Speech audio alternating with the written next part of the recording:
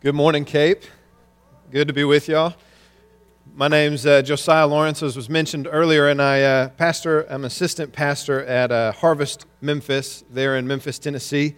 Excited to be with you here in Cape for so many reasons, one of which is just Cape played a big part, Cape Bible Chapel especially, and Pastor Dan Green, in the early parts of my own salvation. A guy that discipled me for about 10 years was named Brian Lewis, and he worked with Campus Outreach and had an incredible impact on my life, and even specifically getting to work with so many folks that have been blessed so much by this church. And so I also know last week you got Eric Coher was here to be with you, and just what a joy that is to be excited. I'm excited for you guys. He was another huge influence in my life very early on in my salvation. He was one of the first guys that taught me to love God's Word.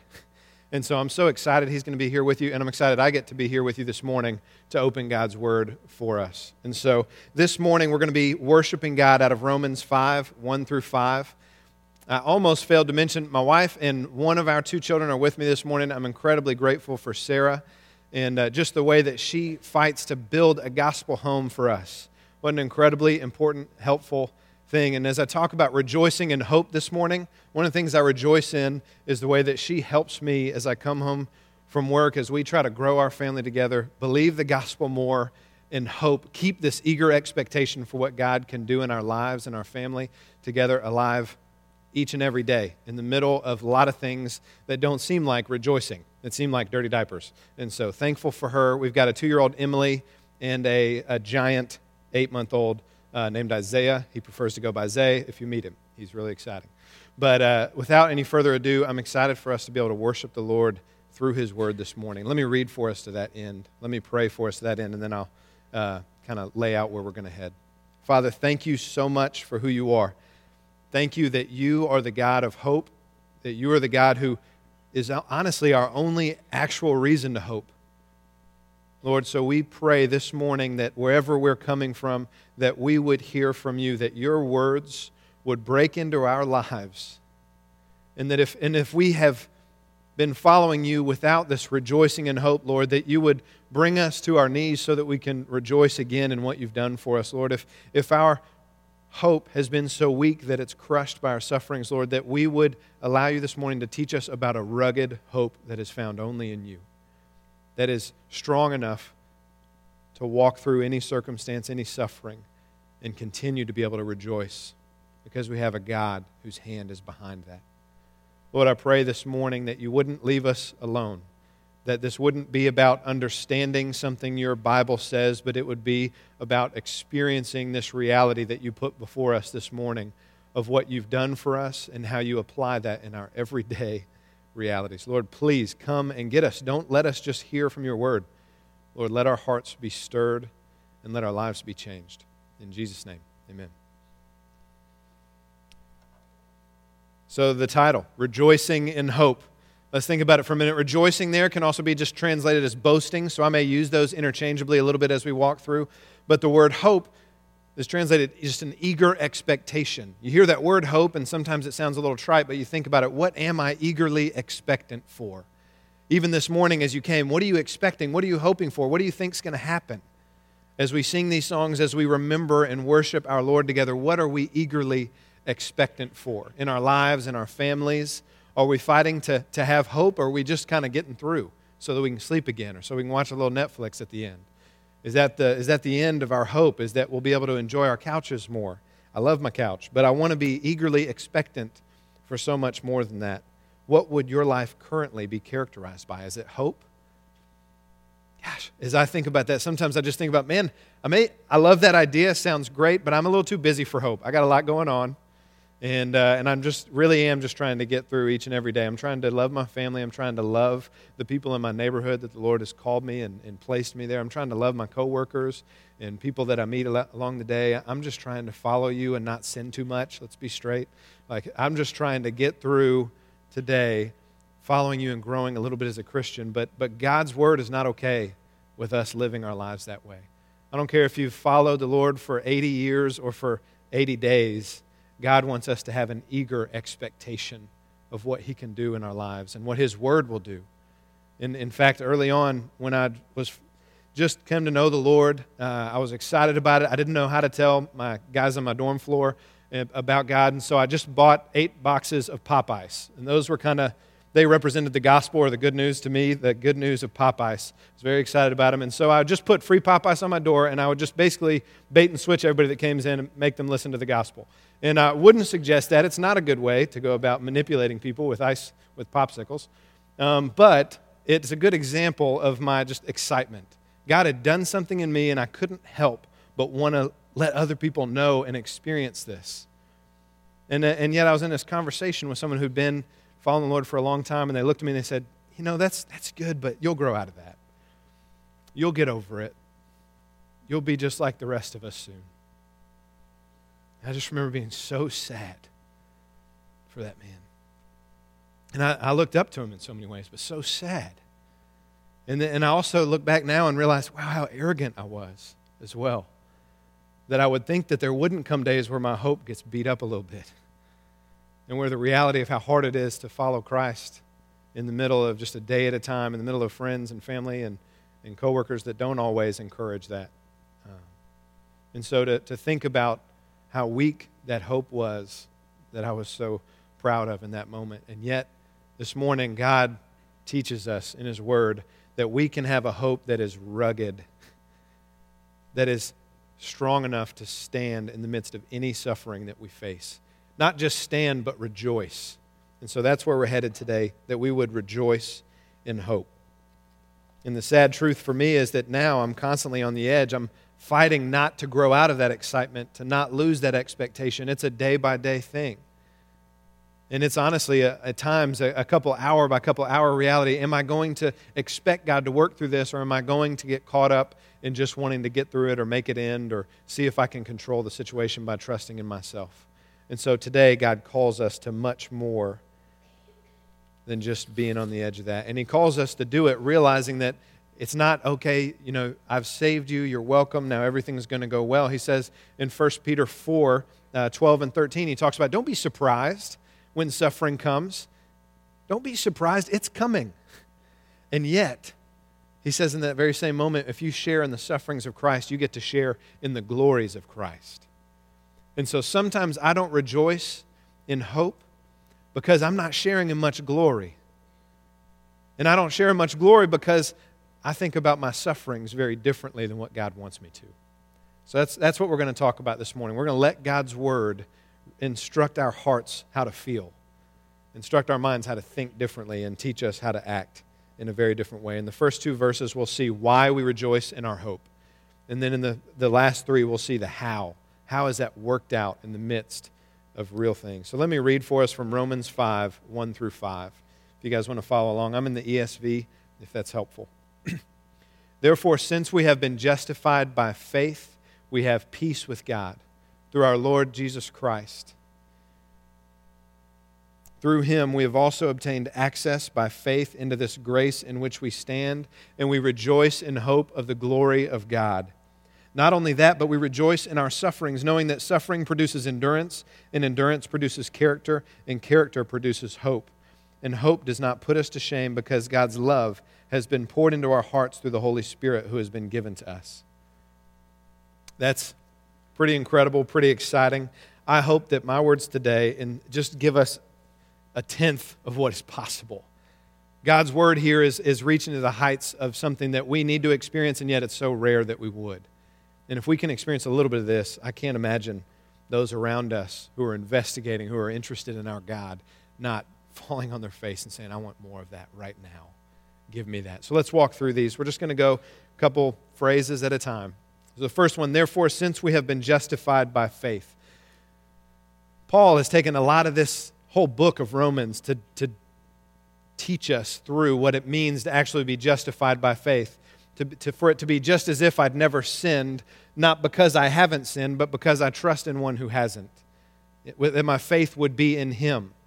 So to be justified by faith stands against this idea of being justified by my own works. And so if I'm just going to put it simply, I'm going to take Romans 3:21 through all of chapter 4 that explains that. If you want to look into that more and understand it, Paul does an incredible job there. And I'm going to say it real simply like this. If we are right with God, It is because we trust in God's promises and not because we trust in the promises that we try to make God. So I'll say it again. If we're right with God, it's because we trust in His promises, not the promises that we make to Him. I don't know about you guys, but I would consistently try to make God promises growing up. I grew up around Christianity to some extent, and I knew there were certain things maybe I should do more of and other things I shouldn't do as much of, and I would promise God all the time how I was going to follow Him in this way or love Him more. And in fact, I even made promises to myself about other things. I was promised I'm going to practice basketball more so that I can really be exactly as good as Michael Jordan. I also wanted to practice thinking more to realize how impossible that was, but that came later.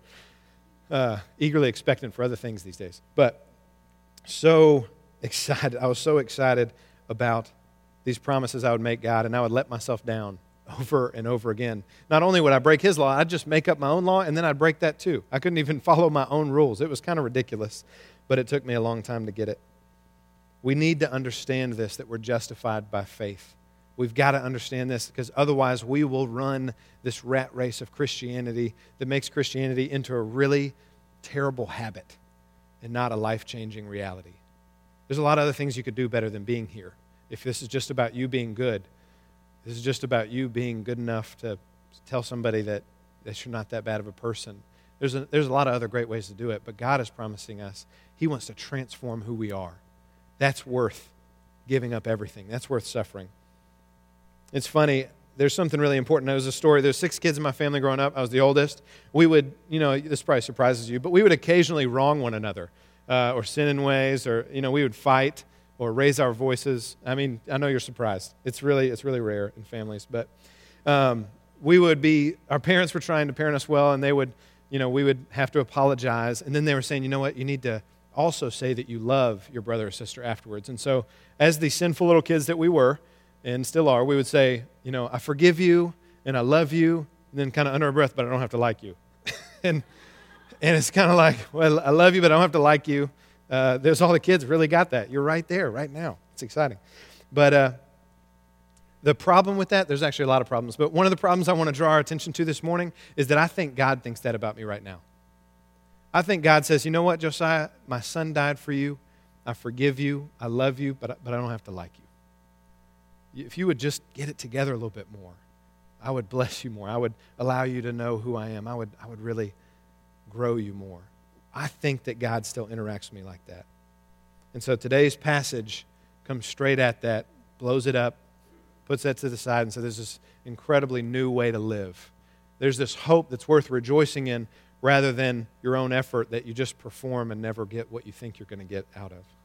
So what happens because we're justified by faith? There's all kinds of things, but this verse hits on 2 of them especially. The first one, it says that we have peace with God. It's easy to read that and just kind of go past it and say, yeah, of course I've got peace with God. God's love, I'm pretty good, I'm here at church, I got peace with God, and not remember this reality that we were His enemies, that we were at war with Him. It wasn't just, okay, yeah, I was in line here and God picked me and I was one of the ones, that I got saved and others didn't, or I figured it out. God, you're welcome that I'm on your team now.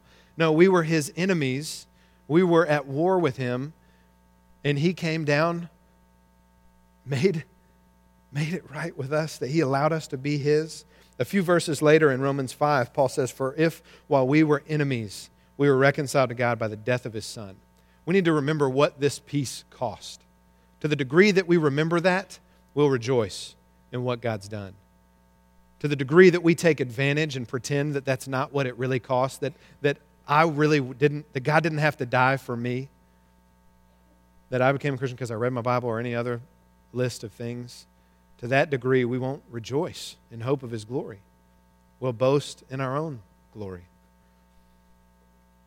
God wants us to understand that we have peace with Him, that it cost Him so much. In Ephesians 2:12 through the first part of 14, we see this. Remember that you were at one time separated from Christ, alienated from the commonwealth of Israel, strangers to the covenants of promise, having no hope, and without God in this world.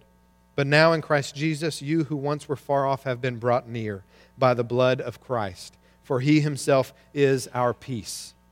And the verse goes on to talk about how He also makes our peace, how He breaks down our divisions from each other and brings us together as He brings us to God. But I want us to get here. He says that He is our peace, and it's only by the blood of Christ. I remember when I was talking with folks on the college campus, sometimes I would ask them, why do you think God had to kill his own son? That's kind of crazy. That's how bad I was. That's how bad I am. If God does anything less than that, it's not enough to save me. It's not enough to allow me to be at peace with God.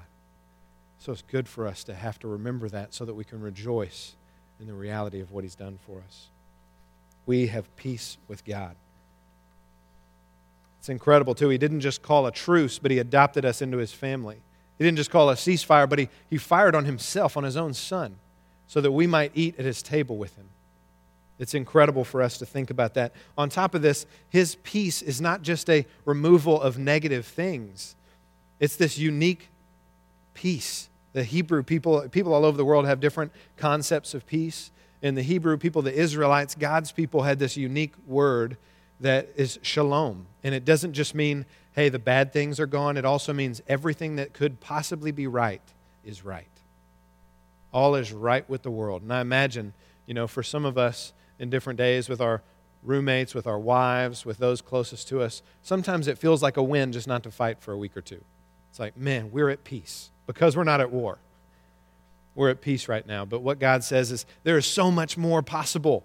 There's this intimacy and relationship and joy and contentment and satisfaction in this peace that I'm giving to you. In fact, in John 14:27, Jesus, as he's about to go to the cross, is speaking to his disciples, and he says, you know what? My peace I give to you. And it's not the same type of peace that this world talks about. It's a unique peace. It's a peace that when Jesus was about to be crucified, stood boldly and silently, not having to defend himself because he wasn't at war. He was bringing peace into the midst of our war. And it's pretty incredible for us to think about and realize this. Two ways that were helpful for me is that justification by faith that leads to this peace means this: there is nothing I could ever do bad enough to make me God's enemy again. He's not holding any sin against me. Now, the reality is we may be holding sins against ourselves and sinning against our Savior as we do so. We need to believe that this peace is true about our lives if we have trusted in Christ. Part of the reason we may not rejoice is that we are pretending we haven't been given peace. We're pretending that God's not happy with us. We're pretending that we don't stand in his favor.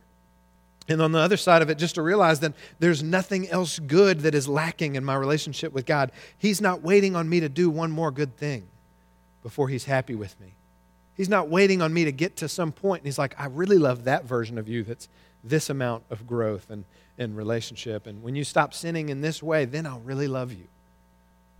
We think that beating ourselves up about our sin and making ourselves feel bad is going to lead to more of what God wants. But God's saying, no, the only way you'll ever walk forward is if you receive this peace I'm giving to you.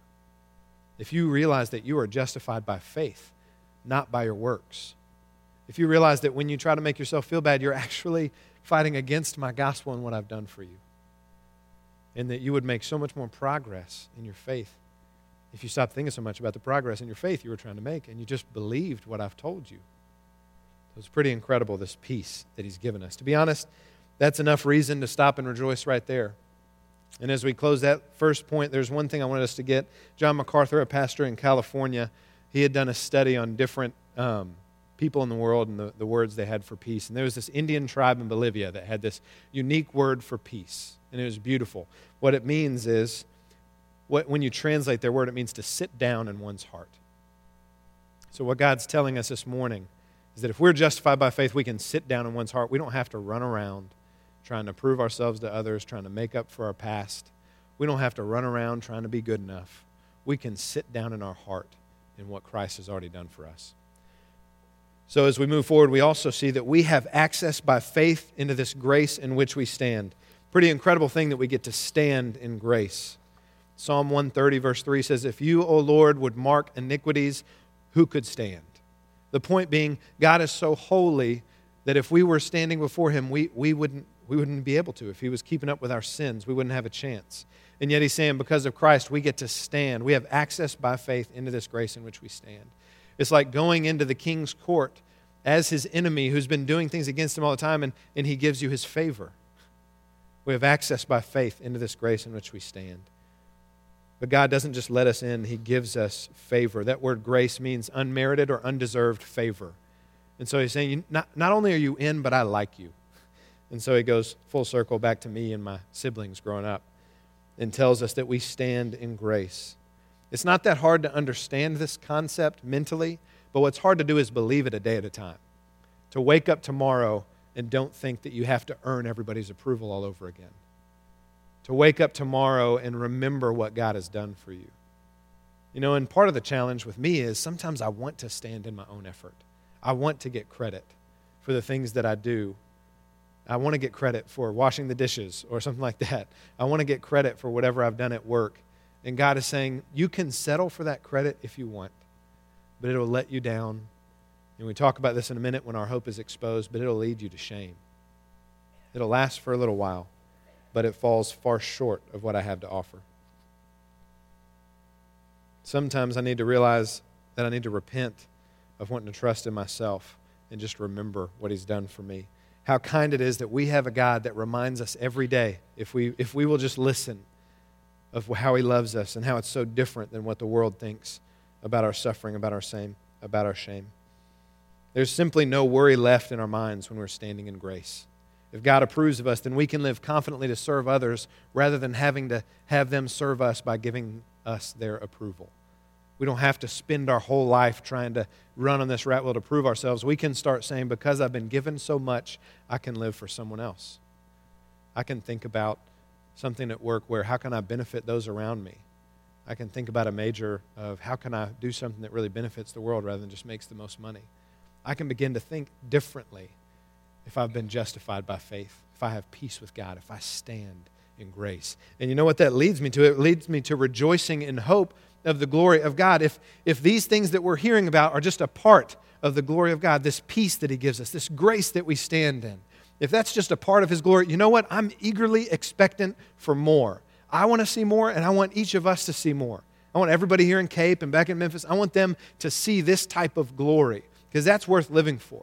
That's something better than a yacht, than a boat, than going fishing, than hunting, than chilling, than just watching Netflix. That's greater than the perfect family picture where everything looks right and then we fight afterwards for the rest of the evening.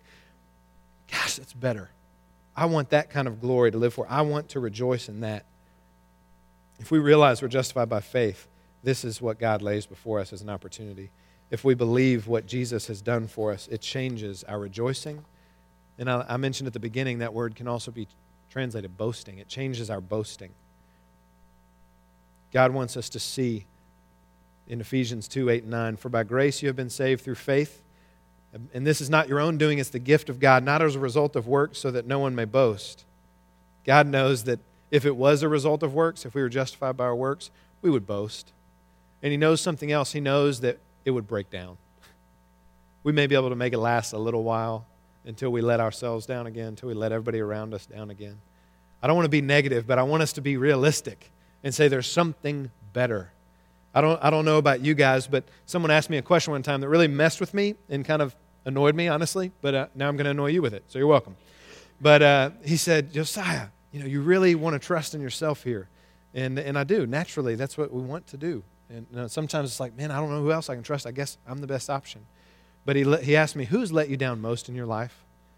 And I, sat for a minute and thought, and, was kind of already mad at him because I sort of knew the answer and didn't want to admit it.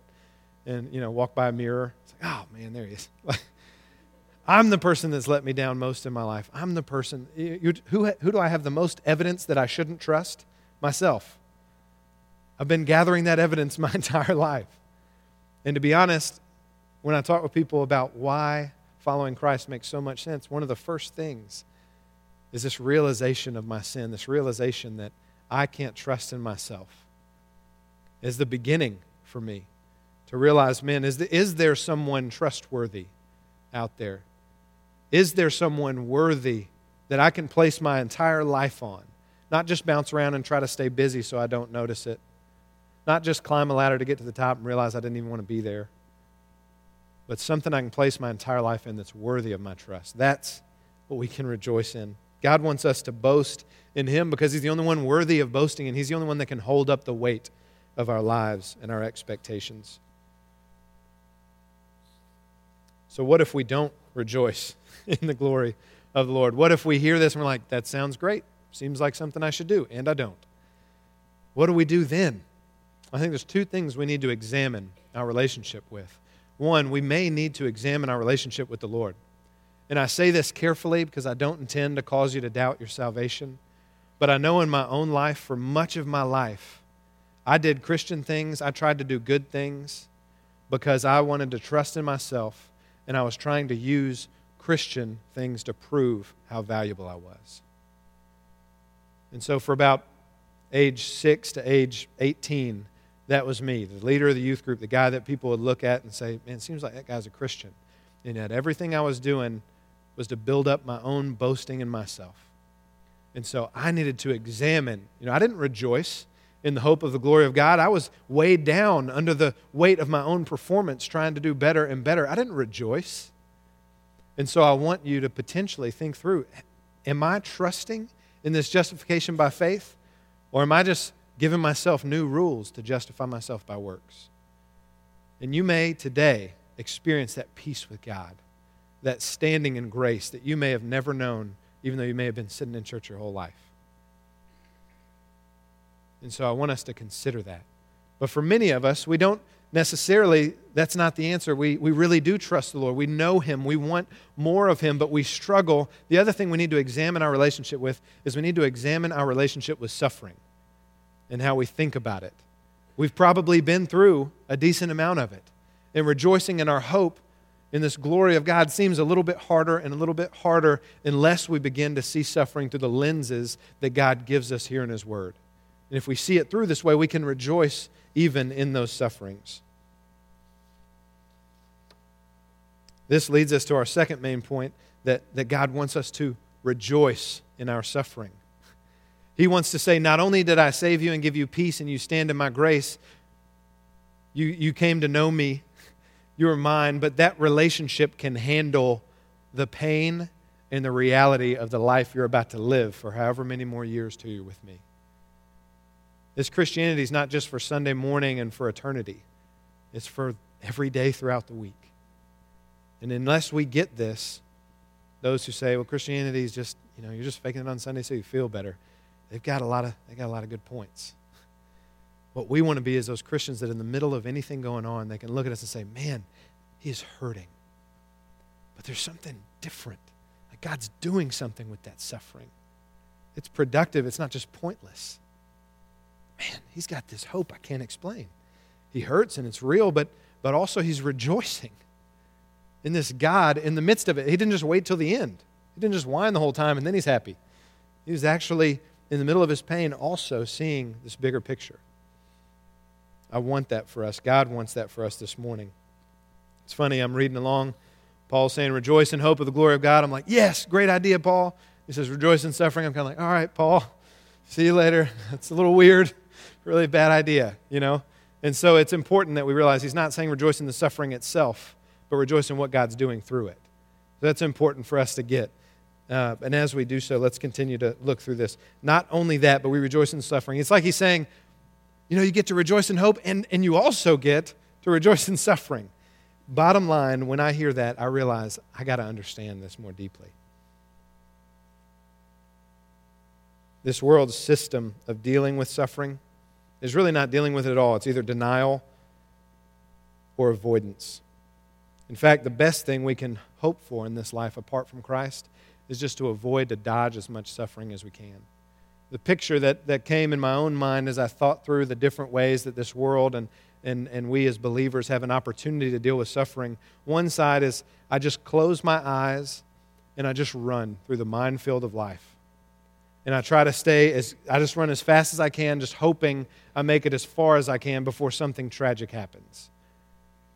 And I'm destroyed by my blindness, by my denial, and by the fact that I tried to trust in myself in that minefield. But part of what Christ is saying is he knows where all those mines are. He's the one that even made the minefield in the first place. And what he wants is that we realize that this suffering is so real that we actually follow him and trust him, and that he leads us through there. And I'm not saying that we avoid all pain, but that in the midst of, if there is any pain, if we do stub our toe, or if we do have to learn to climb this rock to get over this, we realize that we're doing that because He's leading us ultimately to hope and to safety and to the most of life that we could possibly have. In the same way that with my little 2-year-old, I have to let her fall down. I hate it so badly. But I also know if I'm going to be a good father, there has to be some pain so that she can learn to walk, to run. She has to go through some of those things. But I tell you one thing, I'm going to allow her to experience the least amount of pain possible. And I'm going to do my best that every moment of pain she ever experiences is productive and not a waste. And if I, a messed up father, say that, then imagine what our Father in heaven says to us about the suffering that we're going through. There's not 1 ounce of it that He's wasting if we will turn to Him. So I want us to see through our suffering in these passages, these couple verses, that there's 3 things that He does through it. There's a lot more than that, but there's 3 mentioned in these couple verses. 1 is that hope is matured. We see this process, knowing that suffering produces endurance, and endurance produces character, and character produces hope. Our usual goal with suffering is to avoid it or just make it stop. But God's goal is that He might do something through it. And so let's look at what He wants to do through it. It says here that suffering produces endurance. In one sense, I get that. In a lot of things in life, suffering, or you have to work out, you have to break down your muscles so that they can build back up. That's an aspect of suffering to some degree. In your relationships, there's an aspect of suffering to get to what's really best, where you have to forgive and really stick with people and love them and work through things. So I understand that to some degree, but in another sense, as I'm reading through this, I know the Bible's true, but I hear it and I think, sometimes suffering doesn't lead to endurance. It just leads to quitting. Sometimes suffering just hurts. And so what is the difference between this suffering that's being talked about here that leads to endurance, that produces endurance? That word there, produces, means cultivates. This word that cultivates endurance, rather than the suffering that just leads to pain and quitting or running away. I've got an illustration for us. If you imagine 2 guys both working incredibly and boring jobs. For some of you, this is really easy. Some of you, this is really hard. Those of you who are, parachute instructors or whatever, have a hard time imagining this situation. But 2 incredibly boring jobs. I'm picturing no windows, very small cubicle, maybe an old computer that doesn't work very well, and a chair that's like sitting sideways or something, so you're kind of already having a hard time. That's the picture. Come with me. And one guy's told, you know what, okay, we're going to have you sit in here and just do data entry of random things that is completely meaningless for the next year, and at the end, we're going to give you $13,000 and no benefits. You're welcome. And the other guy, they're saying, you have the exact same job, and yet at the end of this year, your family's going to be taken care of for the rest of your life, and we're going to give you $150 million. There's a interesting difference of what's happening in their endurance. They're both having an aspect of suffering, but their endurance is completely different because the hope that lies at the end of it is completely different. And so that's what God wants us to see, that when we realize the hope of what God's done for us, it produces endurance even through suffering. And that endurance produces character. I love the word character there. It talks about, the word character means to pass the test. And for those of you in school or those of you who remember, the point of passing a test doesn't just mean that the test is over. Sometimes you feel better for a minute, but then the grade comes later. The point of passing a test is to get the right answers on the test. That's what it means to pass the test. If you didn't know that, you're welcome. That was for free. You're going to do so much better in school now. Really proud of you guys. But it's true. God doesn't want us just to endure, just to get through suffering, even to get through it remembering this hope. He wants us to pass the test. And so what is the test? We see it throughout the Bible. We see, one of God's people, Abraham, he's promised that he's going to have a whole nation of children. And he doesn't have children most of his life. Finally, at the end, he has this child. And God says, you know what? I want you to sacrifice this child. And it's an incredible story. There's a lot of amazing things we can learn from it. But one of the things we learn is that what God wanted was not that through enduring Abraham would be broken, but that Abraham's trust in himself would be broken. He wanted him to endure long enough for his trust in himself to be broken.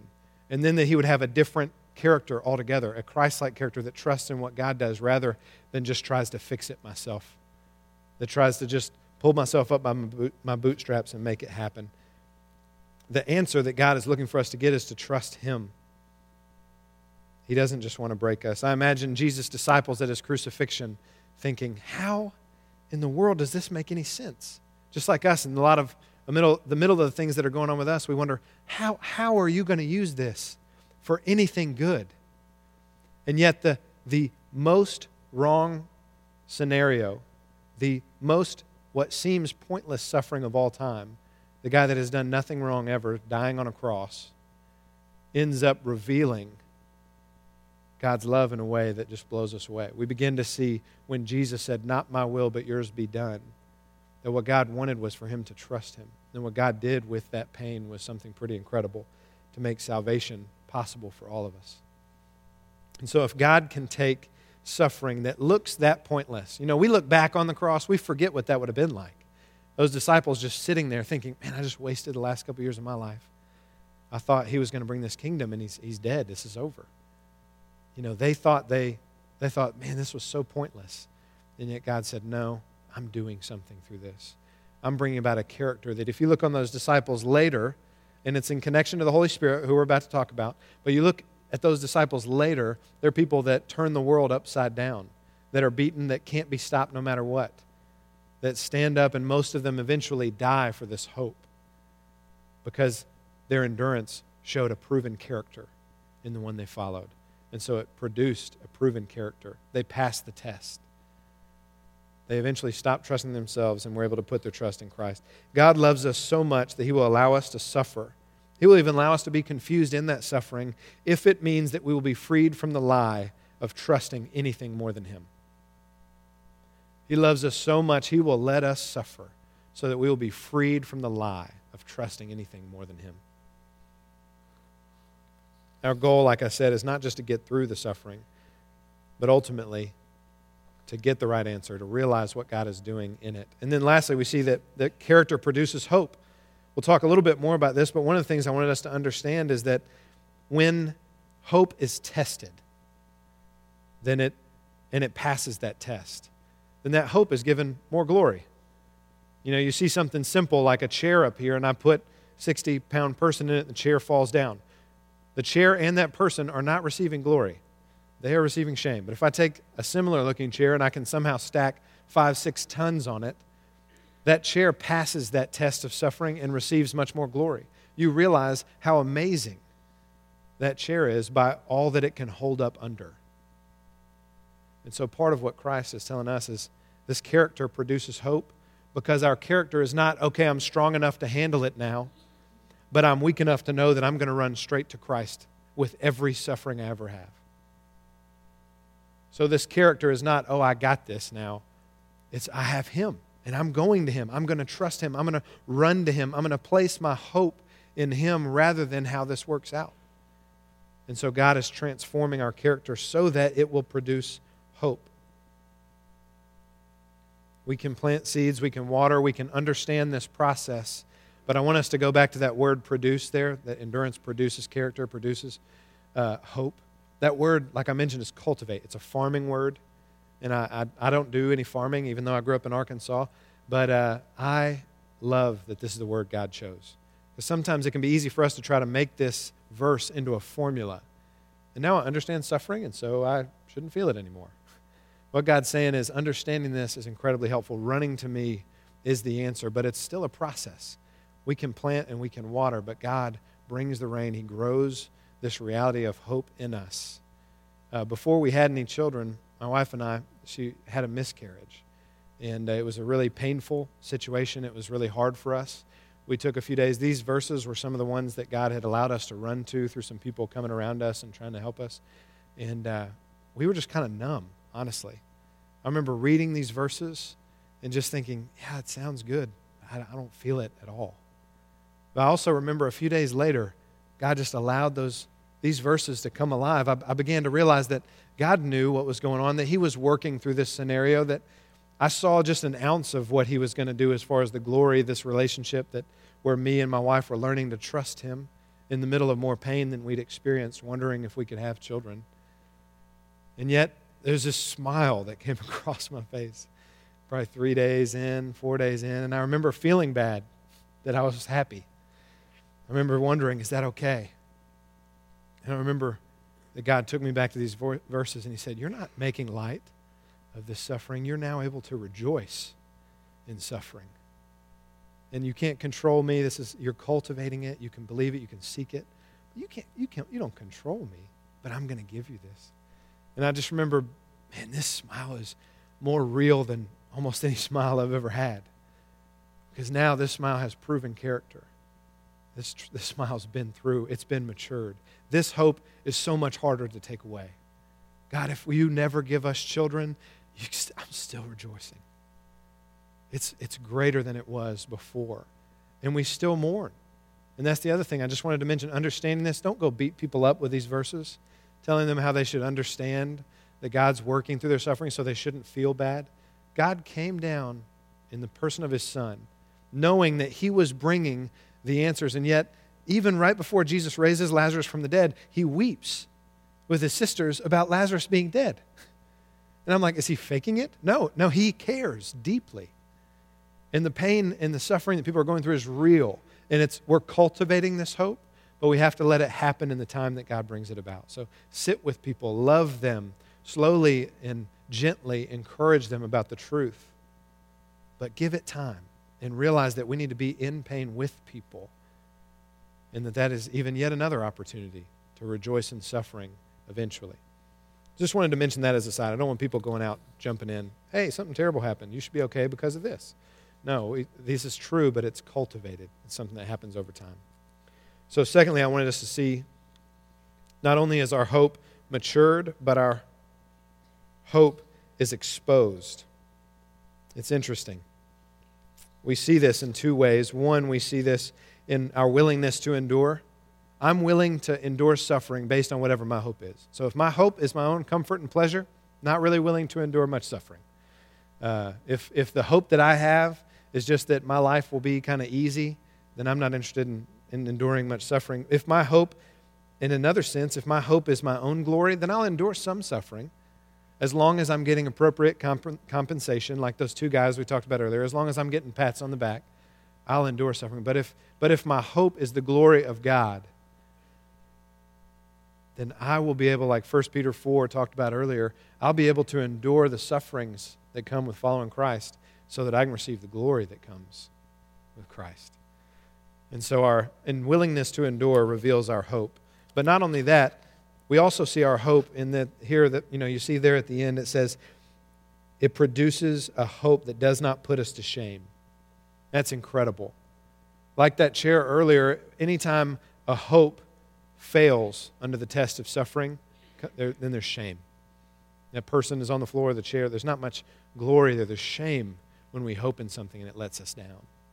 And a lot of us feel the shame. We've got all kinds of that shame in our lives from different things that we've trusted in. And so I don't have to convince you about that being true. But what God is saying is there is a hope placed before you today that will never lead to shame, that leads to more and more rejoicing because it's worth and it's trustworthy in the midst of everything that we could experience. I refer back to that person that lets us down the most. That's us. I don't want my glory and shame to be based on how I'm doing. I want it to be based on what Christ has done for me. So we see this in if our hope puts us to shame, we realize, man, my hope's being exposed. And that's part of what God did in that story about the miscarriage is I realized, man, I have so much hope in having kids and in not having these painful situations. And I can't place my hope there because we will suffer. And we don't know for sure what God's going to do. But I can place my hope in this God who never changes in the ways that he loves us. And what's incredible is it sounds a little bit trite, but I'll say it a million times because I've felt it. I've lived it. I tell you that smile's real because I remember it. It's one of those things that's just amazing in my own life to get to point back to and praise the Lord for. And this is important in one other way. I want us to realize that sometimes we compare our suffering with each other and decide that ours doesn't really matter because it's not as bad as somebody's over there. Just know that when you do that, you're robbing God of an opportunity to prove himself trustworthy again. And you're probably lying to yourself. That suffering, as small as it might be to as great as it might be, is enough to bring to God, to let Him prove Himself trustworthy over and over again. You don't have to act like you're okay. You can come to Him. As Christians, we don't have to act like everything's okay. What we get to do is something even better. We get to be honest, and then we get to rejoice in hope. That's a lot better than just faking it every day and acting like we're okay. We get to be honest, and God actually does something about it. I mean, it's incredible. I'm really excited I get to follow Jesus. This is great. You're welcome. So don't waste your suffering. So lastly, I want us to see one more thing. God's given us this peace. We are standing in grace because of our trust that we're justified by faith.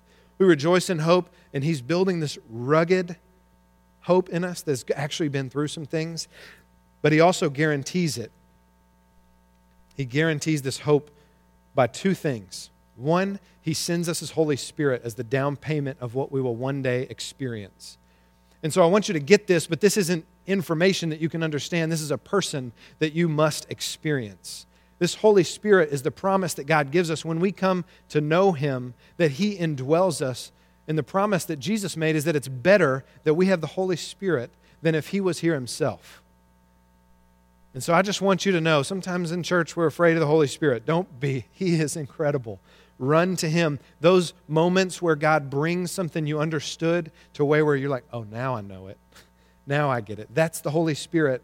And one of the things that God says that He does is He takes what was Jesus's and He gives it to us. He experientially applies what God has done to our everyday experience. And so this morning, I hope you don't just take a few notes and write down some good thoughts. I hope you walk out of here desperate that God's Spirit would apply this love that He gives us to your heart more and more.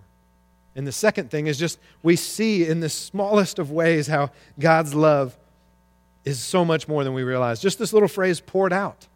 It means that He would express it without restraint. And I don't know about you guys, but in the middle of suffering, sometimes I feel like God's holding back on me a little bit. And yet He's saying, if we will trust Him, if we will go to Him, if we will endure, if we will let suffering do its work, then we will have this hope that doesn't lead us to shame, and that we will experience this love through the Holy Spirit that is holding nothing back. I want so much more of that. I want to repent of the ways that I'm running and trusting in myself, not because, oh, then I'll be a good Christian. No, I want that. I want that for you and each one of us. That's what Christianity is calling us to. So much more than we sometimes live for. That word poured out is actually the same word from Matthew 26:28, where Jesus says, my blood was poured out for the forgiveness of your sins. So He unrestrainedly poured out His own blood so that our sins might be forgiven. He is pouring out His love into our hearts through the Holy Spirit. So today, as we finish, what do we believe this Christian life is? Do we believe it's just getting through it? Are we going to fight to rejoice until the day that we die, or are we going to kind of just let it fade away? Are we going to pretend that our sufferings are God holding out on us, or are we going to endure, trusting in Christ, and watch what He can do with them? Let me pray for us. Close us down. Father, thank You. Thank You for who You are. Thank You for who You are in our lives. Lord, as I share these things this morning, I'm convicted. I want to believe. I want to live these things so much more. I'm so thankful for Your word. I'm so thankful for the truth of what it teaches us, what it tells us. Lord, don't let us believe the lies of this world that we just kind of have to deal with suffering and just get through it. Don't let us settle for a Christian life. Don't let us pretend that following You is so little when You've offered us so much. Lord, let us rejoice in hope. Let us remember that You've made peace with us and that You've given us Your peace. Let us remember that we stand in grace. And Lord, mature our hopes, expose them when You need to, and guarantee them, Lord, by sending Your Holy Spirit. We pray this in Jesus' name. Amen.